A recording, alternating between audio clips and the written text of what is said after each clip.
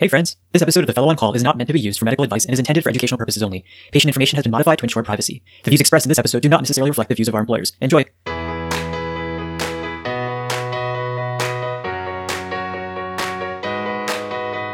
Welcome to another episode of The Fellow on Call, the HEMONC podcast. We're coming at you from Merlot University Medical Center. I'm Ronak. And I'm Vivek. And today, Dan's away, also in the spirit of the holidays and this musical chairs that the three of us have been playing more recently. Guys, in the tradition of the episodes that we've also been releasing lately, we get to hear another fireside chat, if you will, with Vivek and his friend Jacob Hall for our radiation oncology episode. This is a good episode. We had a great discussion about radiation therapy. And you know what? Radiation therapy has a role. We like to say, oh my God, those toxicities, but it really does. And the last thing I want to say is that Dan, yeah, it's okay. It's the holidays or whatever. We'll give you a free pass. But let's be real. Dan does what he wants. That dude doesn't come all the time. So Dan, this is minus 5 points. Minus 5 points for Dan Houserath. Vivek runs a tight ship around here at the Fellow on Call. So let's just something to note. So guys, just as an introduction, Dr. Jacob Hall is a chief resident in radiation oncology at UNC Chapel Hill. And we're so excited to share this episode with you all, where he gets to talk one-on-one with Vivek about the role of radiation oncology for our prostate cancer patients. And although you guys can't see it, it's actually quite entertaining because Vivek actually recorded this episode from his wife's closet, as he normally does. And Dr. Hall also happened to be in a closet at work filled with a bunch of lead in the background. And so, you know, this is perfect. This is what we strive for on the Fellow on Call. Yeah, it's the nice recording studios that we have for both us and our guests. All right, guys. So without further ado, let's roll that show. Welcome back to another episode of The Fellow on Call. I'm so excited today. We've got another guest episode in our prostate cancer series. Today we'll be talking about radiation oncology and prostate cancer. And with me here, I've got Jacob Hall, who's chief resident in radiation oncology at the University of North Carolina, Chapel Hill, and excited to have the conversation with you. So Jacob, you know, for all of our guests, we always ask one thing: give us a fun fact about yourself. So this is a tough question. But what are you going to say? Yeah, Vivek, thanks for having me. Excited to be here and to share some information in the med-onc world about radiation oncology and prostate cancer. But a fun fact, that is a tough question. I guess the first thing that comes to mind, this is sort of a recent thing and probably more of a funny little story than a fun fact, but I like to do a lot of backpacking out in the woods and stuff at various national parks and whatever with a couple of friends. And recently I was doing this around Mount Hood, which is one of the mountains kind of right outside Portland in Oregon. And it was kind of a 5-day trip. And it was the third night of the trip, just me and one other guy, you know, who I'm on the trip with and close friends with. And we're in our separate tents and about to go to sleep. And it's been dark for a few hours at this point, probably 10 o'clock at night, roughly. And I hear him sort of jingle the zipper on his tent to get inside. And I'm already inside of my tent at this point. And then I hear these footsteps kind of right next to my tent. And I'm like, Chris, are you in your tent or are you back outside? And he's like, no, I thought you left your tent to go brush your teeth or something. I'm like, no, I'm inside my tent actually. And so then these footsteps circle my tent for the next 30 seconds. It felt like an hour to me, like eternity, but it was very terrifying. And it's, in hindsight, it was probably some little squirrel or something, but in our minds, we thought it was this, massive mythical creature or something like Sasquatch or some big scary animal. But needless to say, we were up for 2 hours kind of walking around outside looking for things. I couldn't fall back asleep. You never know, man. You never know if it's going to be like the next Ted Bundy. You don't know. Exactly. It sounded like it was upright on two legs, but it's probably just my imagination. And this is why we camp in groups. So this is the key point of this episode. Forget about everything else. You got to camp with friends. You can't be alone. If you remember anything, remember that. One other thing I just want to tell our listeners before we get in the episode really quickly. So Jacob actually came down to Nashville to hang out with me and my wife. And, there's four of us. We had a good time here. And one of the best parts was, so, I'm a med-onc person. He's a rad-onc person. Usually we always say, hey, radiation's terrible. It's going to cause too much toxicity. And then I'm a little bit more progressive minded with that. So he's like, oh, this is cool. But the best part about what we talked about is our lifestyles. And man, Jacob, dude, the rad-onc lifestyle, it's just pretty amazing. And tell me about this fireplace you got going on. And theoretically, Jacob's working today, but he's really not. He's recording a podcast. So tell me about this fireplace situation. Priorities, right? Rad-onc, I think it's one of the best fields in medicine for a lot of reasons. But one of those things is we do, people say we tend to have a good lifestyle. But yeah, so I'm PGY5 resident at the University of North Carolina program, currently on an academic day, which we have a number of those every so often, usually at least once a week, to kind of do some research and study, catch up on contours and treatment planning, which we'll probably get into at some point in this podcast. But in our resident room, so every resident has their own cubicle and desk. And we just got this new LED TV installed. And Ethan, one of the PGY4s who's on research now, is just coming in to spread some holiday cheer this time of the year and baked a bunch of these Christmas cookies. And he's got some classic Christmas music playing on his iPad. And we've projected this fireplace up on the TV just to add to the ambiance of the lights and everything in the room. So yeah, it's a great field. Warm and cozy over there in radiation oncology. Not too much work. Let's not work. Cancer sleeps on the weekends, right? No breaks on the weekends. That's right. All right, so let's get in the episode today. So in usual fashion, I'm going to kick us off with a case here. So we have a 74-year-old male who's referred by his primary care provider to see a urologist for difficulty urinating. A PSA was sent, and it was elevated at 5.2. The patient got an MRI and underwent a 12-core biopsy and was found to have prostate adenocarcinoma in 6 out of 12 cores. On review of the pathology, the Gleason score is 4 plus 3 equals 7, so grade group 3. His pathology report also suggests that more than 50% of the prostate is involved by adenocarcinoma. Based on our initial discussion in our introduction episode, this patient has features that would classify him as unfavorable intermediate risk prostate cancer. So we just had an episode with our surgeon. We talked about the surgical management for these patients, but let's get in a little bit to how radiation oncology thinks about patients with prostate cancer. So most of the time, it's not medical oncology that really refers patients to radiation for their prostate cancer unless it's in the metastatic setting for palliative purposes. But every now and then, we may get one of these consults. So we really want our listeners from a variety of backgrounds to get a sense about how you think about things. So from your perspective as a radiation oncologist, you're getting this consult for a patient with an elevated PSA, known prostate adenocarcinoma. How do you approach a patient like this? What are you looking at? What kind of initial diagnostic workup do you do? And how are you starting off the discussion with your patients? Yeah, that's a great place to start. And so the information that you've mentioned is really critical. And you guys know that. I think I've been over this on this show or kind of in this series so far. So just to kind of recap that, things that we would use to risk classify this patient. So their PSA, like you mentioned, the Gleason score, the percentage of positive cores, and then if their T staging as well, which is really important. But that's pretty standard information. So some other things that, aside from tests and imaging, which we'll talk about too, that we think about, and these are things that we really gather from just seeing the patient, but it's kind of nice to know before we see them too, and before we go in the room. Obviously their medical comorbidities and kind of their life expectancy, right? As to whether or not this is someone we should really be very aggressive about, or someone that might be on the other end of the spectrum where would be better for watchful waiting or active surveillance, even if we think their life expectancy is pretty short. Additionally, their symptomatic burden, specifically their urinary symptomatic burden, is important for us to know. And so the way that we kind of frame the role of radiation for patients, specifically related to unfavorable intermediate risk disease, and kind of in general too, radiation is really part of definitive curative therapy for cancer. And we radiate patients anywhere from favorable intermediate risk disease all the way up to metastatic palliation or treating per an oligometastatic paradigm with SBRT even. And so we're very fortunate, at least at UNC, to have a great multidisciplinary group with our urologist. In our paradigm, we tend, for patients that are high risk, which I know that this patient is not too, we tend to treat more of those patients with radiation, actually. And our logic really there is we try to best estimate their risk of biochemical recurrence, right? And we say, so if a patient wants surgery, what's the risk of them having a biochemical recurrence, or to the point where we would recommend eventually salvage radiation and ADT. And our goal is to get patients through this treatment, give them the best curative intent treatment while minimizing side effects and symptomatic burden.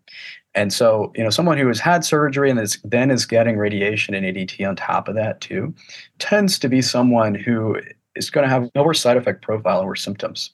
So for this patient, this is someone that we would probably lean towards treating with radiation too. Some other helpful information that's helpful for us as a PSMA PET, actually. I know that some places there are some struggles with insurance to get this scan approved, but more recently, we've really tried to incorporate this into patient care as often as we can. The data that continue to come out show that this scan is very sensitive, it's very specific, especially compared to what we would consider conventional staging imaging for these patients. So referring to a standard CT scan and a bone scan. And in patients who are unfavorable intermediate risk too, the likelihood of you finding something on a CT or a bone scan is actually very, very low compared to a PSMA PET. And so that PSMA PET is some obvious information as it will help us rule out distant metastatic disease, but it also gives us information about disease within the pelvis too, if there are nodes that are there that are maybe questionable by conventional imaging and whether or not those are involved. And kind of going beyond that, there are actually some studies going on looking at boosting PSMA PET avid nodes within the prostate too, which patients might derive a biochemical disease-free survival from doing that. But that's something that's under active investigation and not something that we tend to do off study here at UNC. One other bit of information that can be helpful in our treatment planning is a multiparametric MRI of the prostate. So one bit of information that's useful too is that can really give us a better idea and make us feel more confident about whether or not a patient has seminal vesicle invasion or extraprostatic extension. And so, as you guys know, those are two things that are involved in the T staging and would make a patient at least T3 based on those. But specifically for radiation planning, we do, at least here, tend to treat the proximal portion of the seminal vesicles. And if those are involved, we'll extend volumes in that area and treat the entire seminal vesicle and a margin around that if we really, truly think there's frank, gross disease and invasion in that area. It also tells us where the disease is within the prostate. And I don't want to get too much into the radiation details, which we can here too, but depending on where we're pushing kind of hotspots and dose within the prostate, it's kind of nice to know where that disease is. For example, if there is disease that's abutting the capsule or looks like it's very close to where a typical margin would be for our target prescription volume, we might expand the planning target volume expansion there and really make sure we've got margin and are really treating that area if we're concerned about it. So those are some additional information and things that we look at when we're approaching a consult. Super, super critical. And I think, one of the things that is so important is life expectancy for these patients, because we know that there's a risk of overtreatment for some patients with prostate cancer, right? We've got our PSA, we have the Gleason pattern, we have the extent of disease, but we really need to think about life expectancy and other comorbidities. So that's key that you mentioned. The second thing that we've kind of gone over with our surgeons too is this importance of the MRI and PSMA PET, just to really get a good understanding of the extent of the disease. And particularly when we're thinking about radiation planning and what you guys do, that's good to know. It's interesting about when you figure out your radiation field in terms of the seminal vesicle involvement and things like that, it is really critical to get detailed images. And so knowing that, I think, is really helpful, because we see these patients after all of this is done, or, we might just refer. And so it's good to know what's happening outside that black box. The next question that I've got for you. So we've talked a little bit about the use of EBRT, external beam radiotherapy, for these patients. So we've got this guy, anytime we have a patient with unfavorable intermediate risk disease, we got to do something. Active surveillance isn't preferred in that kind of a patient. So he's referred to you, and let's say he talked to the urologist. He's like, I don't want that incontinence issue. Can you walk us through how you counsel a patient on the side effects of EBRT and the optimal patient selection for EBRT? What would make you not want to give that patient radiotherapy? So how we typically counsel side effects for radiation, just to kind of start at a very basic level, and this is kind of how I explain things to patients as well, is that radiation is a local therapy. Sure, there might be some kind of theoretical systemic effect that we're continuing to investigate, but how we think about the side effects, they tend to be focal things, aside from things that are more general like fatigue. And so for a patient with prostate cancer, we think about and kind of go through the different organ systems within the pelvis that we might affect. And we generally are going to group those things into three different categories. One being the GI system and GI side effects. Second, and probably most common, frequent, and more importantly, the GU system and those side effects. And then sexual function, or sexual dysfunction rather. And how we counsel patients with side effects, I think, one trial that can really give us a lot of helpful information about these side effects versus a radical prostatectomy too, is the PROTECT trial, which I think you guys have mentioned in other episodes. It's a great study. It really affects how we practice. But as far as side effects for radiation, this depends on the kind of radiation we're giving, whether it's brachytherapy, SBRT, or standard external beam radiotherapy, which within that there is conventional fractionation, which is falling more out of favor. And the more common approach is what we would consider moderately hypofractionated radiotherapy within the external beam paradigm. And so patients will tend to have the most common and bothersome thing will probably be urinary frequency and nocturia. As you guys know, these patients often struggle with that up front before they've even started treatment. And that's something that if they're really bothered by now, that we will tell them that will get worse. It's something that they will tend to start to notice, say, the third week or so of treatment. It might happen before that, but starts there. And these side effects are additive. So once they start to get worse over the course of radiation therapy. And they tend to peak after the patient has finished, actually, a couple of weeks or so after they've finished. And they'll slowly get better with time over the course of something measured in months. There are patients where their urinary function will return to baseline, but for some people, there are late long-term side effects and continued urinary frequency, nocturia, urgency that can bother them for something on the measured in order of years after they've finished radiation. But that's not the common thing. We'll also counsel them on the risk of things related to the GI tract. And so most commonly, that's going to manifest in the form of diarrhea or loose stools. The rate of us causing sort of blood in the stool or any hematochezia is actually very low. And we don't tend to cause just sort of abdominal pain and nausea, at least with prostate radiotherapy. That's certainly true for other cancers, depending on what we're irradiating. And then there's sexual function. There are some data, and from PROTECT trial as well, and how radiation can affect erectile function. And there's some risk of us affecting that over time.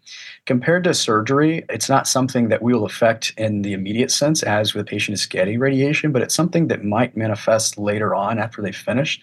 Of course, this is all confounded and complicated by the patient using ADT and their libido and how that affects their sexual function too. But in terms of radiation, it's more of a mechanical issue and us affecting the nerves that are responsible for that part of the body. That makes a lot of sense. And I think one of the things that our surgeon was talking about is if a patient has really bad irritative bladder symptoms, then, maybe prostatectomy might be a better solution for that patient. But again, this is very individualized to these patients. And the PROTECT trial was so interesting in that we could look at, hey, what's the difference between active surveillance versus surgery versus radiation and get a good sense of those side effects. And we'll link that into our show notes. And we recommend all of our listeners look at it and really look at the adverse events, look at what the side effect profiles are looking like. As medical oncologists, we don't really deal with this as much, but it's still good for us to know what's happening to these patients. So you mentioned hypofractionation, and we've talked in previous episodes and fundamentals of radiation oncology. We have a total dose of radiation, we fractionate it, and we only radiate Monday through Friday because radiation oncologists got to play golf on the weekends, and it's important. But hypofractionation generally means higher doses of radiation with less days of radiation, right? So tell me a little bit about how do you counsel patients on the time course of radiation, and tell me a little bit about this hypofractionation. In the grand scheme of radiation and radiation for prostate cancer, hypofractionation and what we would consider ultra hypofractionation, which is another way to say SBRT really, is something that is newer. Now, we do have long-term data for both of these things. And how we define that, essentially, we're delivering per less. That's in the realm of conventional fractionation. And within that, as you decrease the amount we're delivering per day, that would be considered hyperfractionation. So for hypofractionation, moderately hypofractionated radiation therapy is something that's going to be greater than that 2 gray per day, but it's not SBRT. So, for example, the regimen that we prescribe at UNC, and we acknowledge there's not one right answer or prescription for this. If you look at the NCCN guidelines, for example, of all of the moderate hypofrac studies, they all use something that's similar. Some can be a little bit different too. But we prescribe 70 gray to the target volume and 28 fractions. And if we're treating the public lymph nodes, we prescribe 5,040 centigrade. And we do this in something called a simultaneous integrated boost. So the public lymph nodes are actually receiving a dose that would be considered conventional fractionation because it's still under that 2 gray per day limit. But the prostate and the surrounding area that is our target volume is getting a dose that's higher. Now, what is the main advantage for doing this? It's a very simple answer. Don't overthink it. It's because the patient doesn't have to come in as much. The treatment duration is shorter versus being the kind of the old school 2 months of therapy. The 28 fractions is going to be 5.5 weeks. We're not suggesting that the moderate hypofractionated approach leads to better oncologic control and outcomes. The studies really wanted to prove that it's the same or not inferior, and that the side effect profile is similar enough where we think it's a good trade-off to maybe tolerate side effects that are slightly more intense over a shorter period of time, with the patient gaining fewer weeks of treatment, essentially. And that's how we counsel patients on this. The side effects are very similar, and we do have good long-term data showing that too. And it is now kind of the recommended approach in CCN guidelines and many other places. One other regimen you might hear that's still considered moderate hypofractionation is 60 gray and 20 fractions. So again, 20 versus 28, it's still shorter. That regimen is most commonly cited study is probably the CHIP study that came out of the UK. It's something they more commonly use in that part of the world, and some institutions within the United States use it as well. It can be harder to meet the dose constraints depending on what dose constraints you are using. And I think, at least here in some places, we tend to be a little more conservative to really make sure we're not worsening toxicity for these patients. And that's part of the reason why we more commonly use the 70 gray and 28 fractions. Makes a whole lot of sense. And patient quality of life is really, really important. Distance to a radiation facility is also really important. That's why when we talk to our surgeon, maybe prostatectomy, it's one and done sort of thing. Radiation, you have to still come back, and that's another patient factor. But good to know that we're still able to tolerate the toxicity profile and reduce the amount of times the patient has to come in. And that's what I love about radiation oncology that we need to do more in medical oncology is dose optimization, looking at patient quality of life. And I think a lot of the radiation literature does a very good job at doing that, which is critically important. Sometimes we give radiation a bad name. It actually has really good utility and is curative for a lot of these patients, right? I mean, you get the treatment, you're done. It's nice in that sense. So this use of EBRT, we're talking, unfavorable, intermediate, higher risk patients, but let's talk about a low risk patient. So let's say we have a patient come in with low risk prostate cancer. Maybe they got a Gleason pattern of 3 + 3 = 6. They have a lower PSA. The guy still says, hey, I've got prostate cancer and I want to take care of this thing. I don't want to do surgery. But doc, I heard something about this brachytherapy idea. And we do see some patients who got brachytherapy. Can you tell me a little bit about what is brachytherapy? Or it's these radiation seeds. How do they come out? Which patients are you giving this to? And what's the difference in side effect profile for this therapy? So that's something that we're starting to see less of, at least for the indication of prostate cancer. Like you mentioned, a patient with low-risk disease, with our practice patterns, we would really push for active surveillance also. And I think kind of the number that we quote patients to is that about half the patients in that study are going to end up needing some form of definitive therapy. So they'll convert over by PSA and biopsy when they're on that study. But say if it's somebody where really is pushing for treatment of low-risk disease, or if there's someone who just doesn't want the biopsies but still wants to do something about it, brachytherapy is an option. A funny sort of side note about brachytherapy, this has happened to me with two people. I don't know if it's the way I pronounce this word, but I've mentioned this to people. One person was in medicine, not in oncology, a different field. Another person wasn't, but they thought I was saying Reiki therapy when I mentioned this. I said, I've got a brachytherapy procedure tomorrow. And the conversation actually went on for a little bit. And the person was like, so you guys do energy healing? And in my mind, I'm like, well, technically radiation is energy healing. I mean, but we don't really call it that. But if you want to call it that, sure. Spoken from a true radiation oncologist. It's all about energy healing. It's the feng shui, right? Right. So, and they were like, oh, so this is really like a full service kind of alternative medicine style you guys practice. And it's like, I don't know that I would call it that. It's like pretty mainstream thing. Like it's done all over the world. And so this kind of funny conversation went back and forth before we finally realized that it was brachytherapy and not Reiki therapy or healing. But brachy really means sort of short therapy. So the idea of this versus external beam, we're aiming X-rays at the patient who enter the patient from their skin outside of them and pass through, deliver dose, and exit. For brachy, we're actually implanting radioactive materials, metal isotopes within the patient in the tumor or the target volume in order to deliver dose. Now, what's kind of the very basic reason why we would do something like this is because we can avoid delivering radiation to surrounding organs, essentially. So for prostate cancer, for brachytherapy, we would be implanting radioactive source within the prostate, treating the entire prostate and a small area around the prostate, just sort of a standard margin. There are two different ways to do this. The big kind of classification would be based on the dose rate that we're delivering. So it's considered high dose rate or low dose rate brachytherapy. The biggest difference in terms of the practical sort of sense of this is that there's some thought and some data that the high dose rate version actually, the toxicity is better. Part of the reason for that is how we do the planning. And so in low dose rate brachytherapy, we're actually implanting a radioactive sort of seed, we call it. It's a metal isotope. At UNC, we use iodine 125, and we leave those seeds in the prostate indefinitely, actually. They deposit their dose over a certain amount of time. I believe the half-life for I-125 is about 60 days, but it's been a little while since I've taken my physics boards. But so they deliver their dose and they stay in there. Versus high dose rate brachytherapy, we have something called an afterloader that has the radioactive source inside of it. It's sort of the size of like a little R2D2 machine kind of thing is what we call it. But we plan the treatment as the patient is coming down for therapy. Insert those catheters, and with our physicist, we'll essentially tell this afterloader to allow the radioactive source, in this case it would be iridium, and dwell in each of these positions where the needles or seeds are placed within the prostate and deliver the dose that way. So the source actually comes out in high dose rate brachytherapy.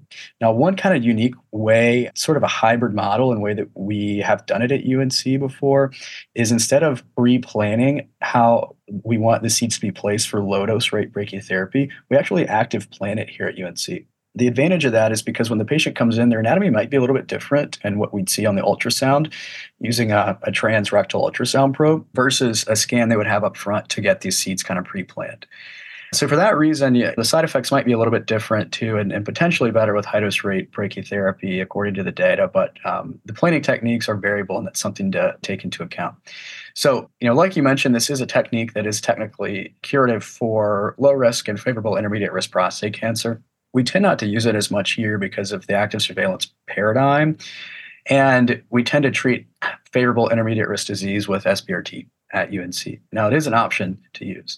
The side effect profile can be a little more intense, and in patients that have urinary side effects or very disease where we're concerned about an obstructing their urinary flow, we're a little more hesitant and concerned about doing brachytherapy for that reason. They're patients with very large prostates, and so if there's more volume, some signs of maybe of obstructive physiology there anyway, the swelling from the radiation and swelling from actually physically placing those needles into the prostate, there are lots of these needles we'll place through a transperineal approach, can make us concerned for obstruction. Now, the rate of that happening is pretty low, albeit in pretty well-selected patients too.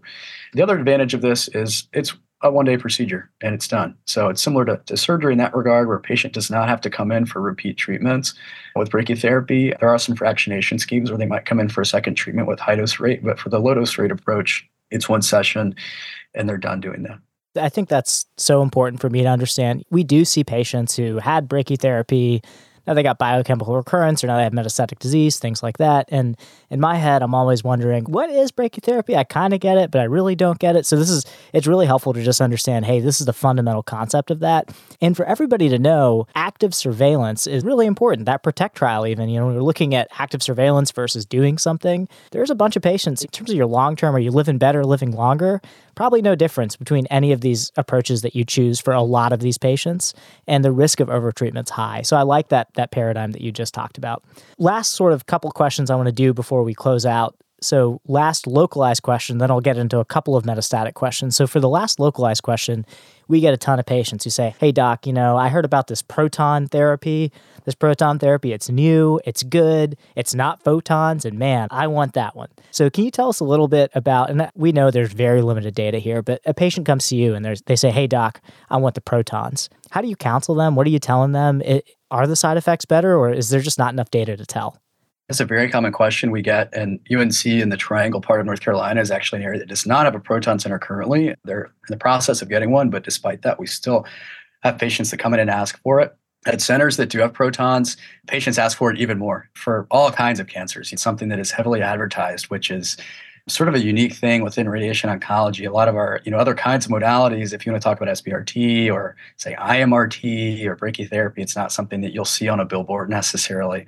Before we get into that, I just wanted to mention one other thing about brachytherapy, another indication that we've seen it used before, is for a boost in high-risk disease. A boost meaning delivering extra radiation to the target volume, in this case, the prostate. For some further reading, one trial that kind of the best level of evidence that we have for that is called the ASCEND-RT trial.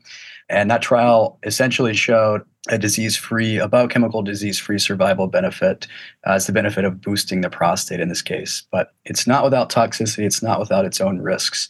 The rate of GU toxicity is going to be higher for patients that have a brachytherapy boost. But that's just one other indication outside of the low and favorable intermediate risk paradigm that brachytherapy is used. So back to proton therapy. So you're right. There are not good data suggesting that the side effect profile of proton therapy for prostate cancer is better. Despite that, patients do often ask about it. And to kind of get into a little bit of the science and the physics for our listeners and readers that might not know why proton therapy might be better, basically with X-ray therapy, which is your standard kind of workhorse radiation therapy. There's electrons too, but that's sort of a separate thing, not something that we use in prostate cancer. The X-ray will enter the patient, deliver its dose, and exit the patient. With protons, we don't tend to think about them doing that. They will enter the patient, deposit their dose, most of their dose, over a narrow area called the Bragg peak. And this is the theoretical reason why the side effect profile might be better, because there is less of this sort of what we refer to as kind of spillover low-dose radiation that's a result of doing external beam intensity modulated radiotherapy that you can't get rid of without treating the target volume or for treating the target volume to your prescription dose. So there's less of that. Now, does that translate to a clinically meaningful impact in toxicity reduction? It hasn't been shown yet for prostate cancer. There are trials studying this. There is certainly a place for protons in areas, some areas that come to mind that are more obvious indications. For pediatric tumors, where we're really trying to limit that low-dose spill, and craniospinal radiation or tumors inside of the cranium.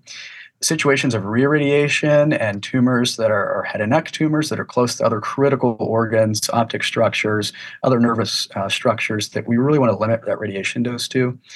So proton therapy is going to limit that surrounding dose. Now, there is also some uncertainty with the Bragg peak and where that dose is actually being deposited.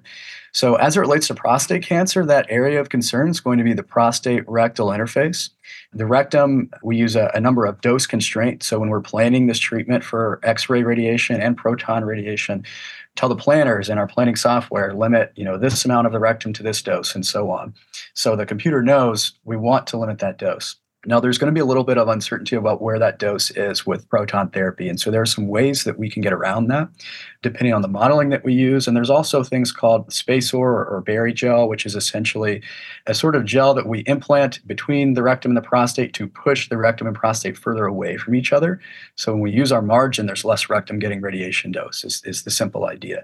And we use that for X-ray therapy too. That's something that you can use in prostate to get around that. I think that sort of the concept of using protons in this space is interesting because regardless of what these studies show, it's sort of a big deal if they're positive or negative, right? Because these are very expensive centers and machines to build, and it is a big cost on the health system, and sort of paying for protons is a lot more expensive and uses a lot more resources than X-ray therapy. And so not just from a financial aspect, but if we're recommending protons, we really want to make sure it's worth it. If we're telling a patient, you should pack up your bags, go to the city that has protons, spend money to do that, travel there, leave your home because it's worth it. But if they're negative, we've had a lot of centers that have invested money in building these centers and there's no reason to use it for prostate, which is one of the more common things we treat in radiation oncology. Conversely, if they're positive, discussions of should I be traveling to these centers? Should patients be doing that to get their radiation? So I think it's an interesting thing and looking forward to the results of these studies. There are all sorts of other proton studies going on in other primary disease sites that they're trying to answer this question. I think time will tell here. And from a medical oncologist, who am I to talk about cost-effective healthcare? There was the ENACT trial, active surveillance versus enzalutamide for a year, which is, in my opinion, absolutely ridiculous. Like, you're taking a pill to suppress you're taking ADT, basically, right? And it's like, we want to prevent radiation or surgery. And what are we doing here? What exactly are we doing here? Spending over $1 million to save one patient, potentially, from getting radiation therapy or surgery. And we've talked to our surgeon. We've now talked to radiation oncologists. yes, there's side effects, but I mean, $1.5 million or so on a pill that doesn't come without its own side effects. Is that worth it? What are we doing? And when we think about proton therapy, what's the cost to the system, right? $1 that we're spending on proton facilities is $1 less to giving kids healthy food. I don't know. There's just so many things that are critically important with this. And it's good to hear that we have data coming.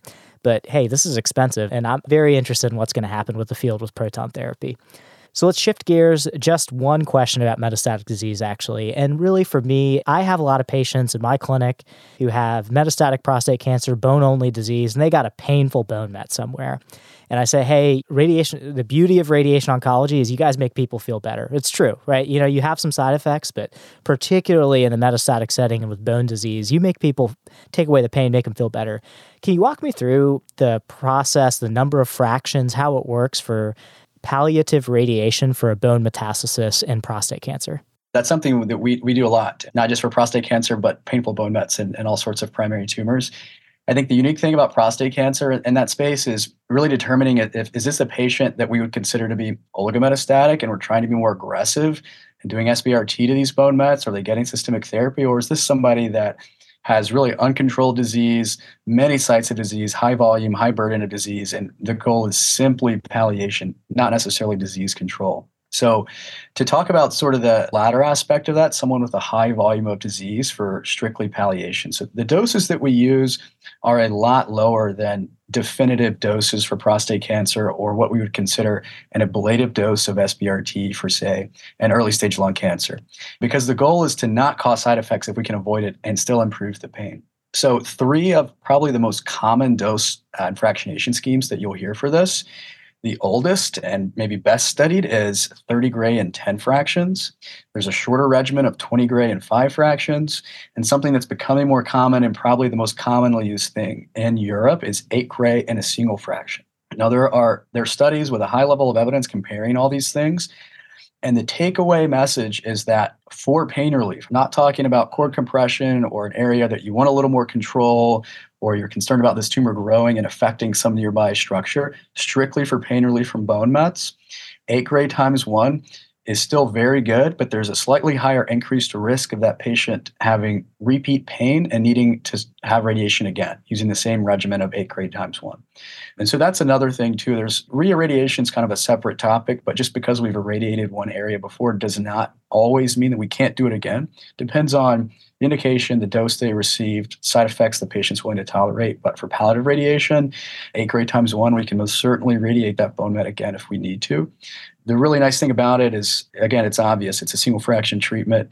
You have a patient that has uncontrolled disease with a short life expectancy, and you're trying to minimize time in the hospital, time in our clinic. So instead of spending 2 weeks here, we can just do it in one day, and they can go home and still have a pretty high chance of having good pain relief.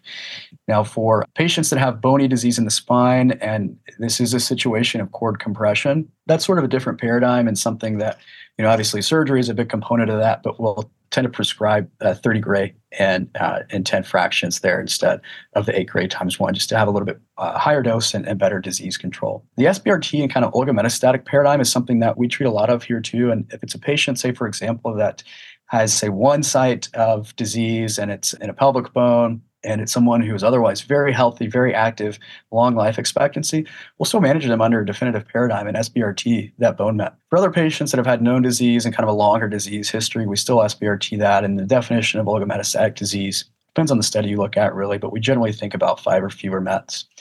The doses of SBRT we use for that are still much higher than our standard palliative doses, and the idea is to offer disease control, but they're not as high and they're not necessarily what we would consider to be an ablative radiation dose for like an early stage lung cancer, for example.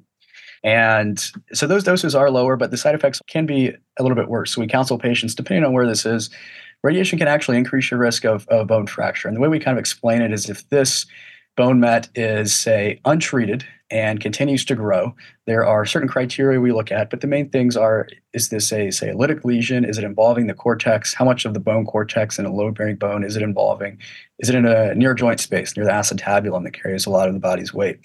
And what's their risk of having a real pathologic fracture? And so radiation is kind of going to cap that risk and prevent it from growing there, but there's still a little bit of an added risk of fracture from SBRT. As far as doing SBRT in an extremity, the side effect profile is pretty favorable just because there aren't a lot of other kind of vital organs in that part of the body that we're worried about hurting with SBRT. One of the more common things we look at and try to avoid is bowel toxicity, because that we can really harm someone from delivering too much radiation dose to their bowel, so their bladder and other parts of the body that might sort of be in the way, if you will, of SBRTing a bone met. Really helpful to know because, when I see a patient and I'm referring them to you, and I think a lot of medical oncologists struggle with this, maybe it's just me, and I'm cool with that. I'm willing to say that. But it's hard for me to know, hey, it's good to know there's this option for a single dose, 8 grays, and that's really big for a lot of these patients. And if not, 10 fractions it's really not that long. That's really not a lot. And I think concept of doing this referral, letting your radiation oncologist even consider reirradiation, all of those things are critically important for our patients. We're looking at the long game here, right, for a lot of these patients with metastatic prostate cancer. So really helpful to go through that. This was a great episode, Jacob. I appreciate you being here and doing this for us. I'll let you close out with what are some words of wisdom that you'd like to give the listeners after our discussion today? Radiation is not always this sort of antiquated, toxic modality. I think Vivek and I share some thoughts in that regard, and that it's the variety of doses that we use, and we can re-irradiate patients, and it's not something that's going to always cause really significant toxicity that we know from, say, the old studies for Hodgkin lymphoma and old mantle fields, for example, that we always kind of think about. But that's sort of a thing, that's not something we do anymore, and it's a modality that helps a lot of people, whether it's definitive management with ADT for prostate cancer or simply trying to improve someone's pain and kind of get them off opioids for widespread metastatic disease. So, happy to have you guys keep us in mind and look forward to discussing in the future. Thanks a lot for being here. And I think that's a beautiful way to end this, is that your radiation oncologist is your friend, your surgical oncologist is your friend. We should all work together to help these patients. One is not better than another. They're all good in different aspects. It's a risk benefit, and prostate cancer is a perfect example of that. So with that, I'll have our listeners go. I think we're recording this right before Christmas, so happy holidays, everybody. But this will release after that. But everybody have a good day, and thanks for joining us. Our next episode will be more about systemic therapy and prostate cancer.